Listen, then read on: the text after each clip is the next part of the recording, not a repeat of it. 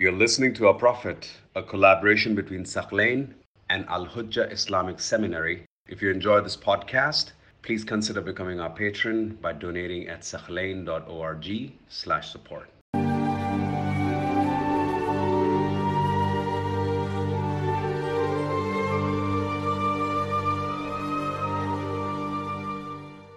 Let's examine some proofs now that demonstrates Abu Talib was a believer. First proof, if Imam Ali's father was not a believer, then Muawiyah and the Zubayris were the followers of Zubayr, they were against Imam Ali. They would have definitely used this point to attack Imam Ali alayhi salam, because they used every means possible, every tool, in order to ruin the reputation of Imam Ali.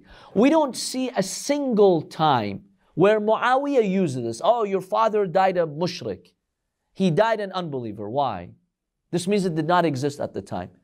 The faith of Abu Talib was so clear that Muawiyah could not have denied that. This was something fabricated later in history. Yes. Well, this is history. In our history books, even Sunni history, we don't have a single example of the Zubayris or the followers of Muawiyah attacking Imam Ali and saying that your father was not a believer. This is not existent in our history. Which means all these hadiths that attack him of being a non-believer were fabricated later in history. That's the first point. The second point is that Abu Talib confesses that he believes in one God. And he does so in his lines of poetry. Let's read some of them. For example, in one line of poetry, by the way, he was a very eloquent poet. He says, Malikun nasi laysa lahu sharik. He says, Malikun nas, Malikun nas, the king of people, Allah, has no sharik, has no partner. Huwa al-wahhab wal-mubdi al-mu'id.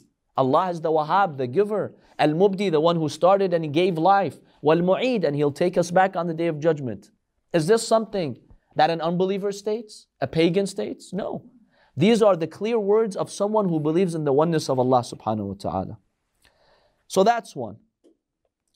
The second one, he has lines of poetry in which he actually confirms that the Prophet is what? A messenger. He clearly states that Muhammad is a messenger. Let's examine some of them. He says in one line of poetry, أَلَمْ تَعْلَمُوا أَنَّا وَجَدْنَا مُحَمَّدًا نَبِيًّا كَمُوسَى خُطَّ فِي أَوَّلِ الْكُتُبِ. Do you not know that we have found Muhammad, a prophet, a messenger, just like Musa, and this has been written in previous books. نَبِيٌّ أَتَاهُ الْوَحْيُ مِنْ عِنْدِ رَبِّهِ, a prophet who received revelation from his Lord. And then he continues, to say, Ya shahid Allah, alayya fashhad.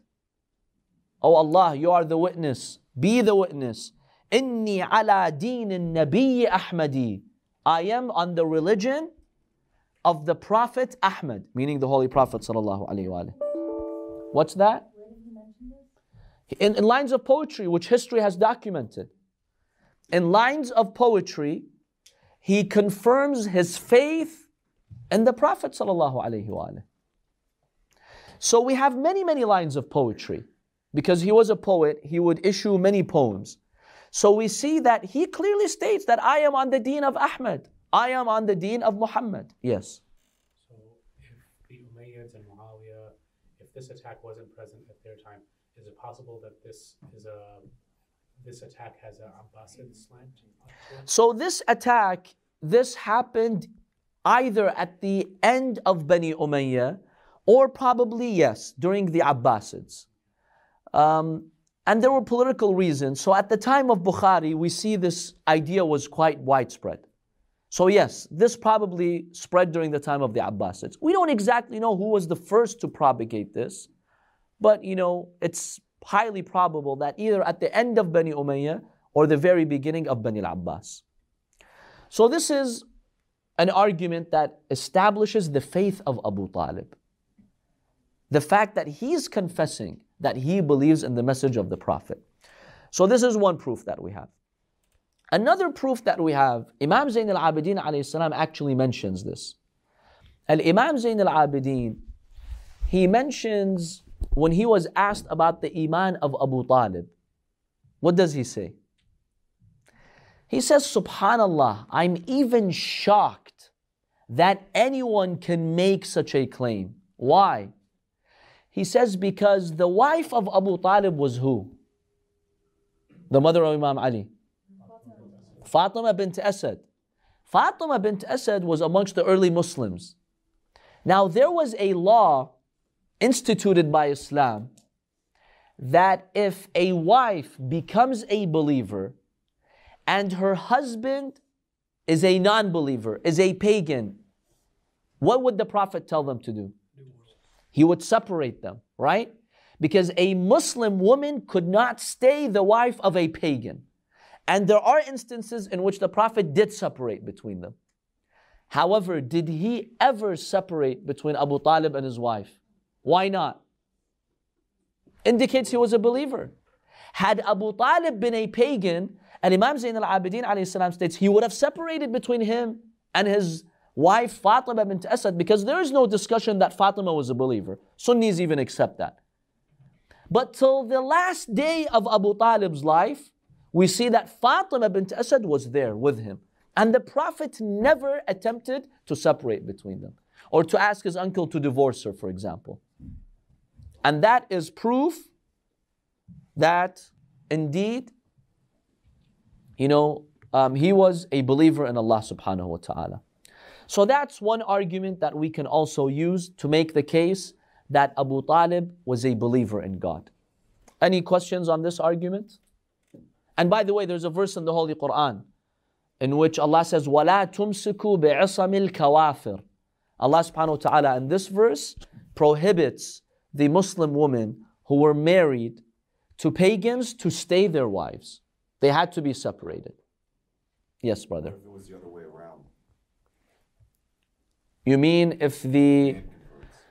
Okay, if the man converts and he became a Muslim, in order for his wife to stay his wife, she has to be at least from the people of the book, a Christian or a Jew. But if she was a pagan, a mushrik, he also had to get separated from her, yes.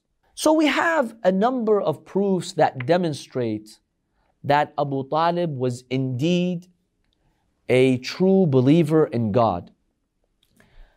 If you look at the ahadith of Ahlul Bayt, we have many ahadith. For example, Al-Imam al-Sadiq alayhi salam, he states that on the day of judgment, the Prophet sallallahu alayhi wa alihi will do such a shafa'ah for Abu Talib, such that the creations of God, all people will be shocked.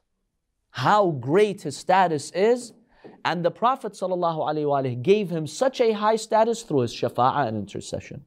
So when you look at the Imams of Ahlul Bayt, they were very clear that Abu Talib was a believer.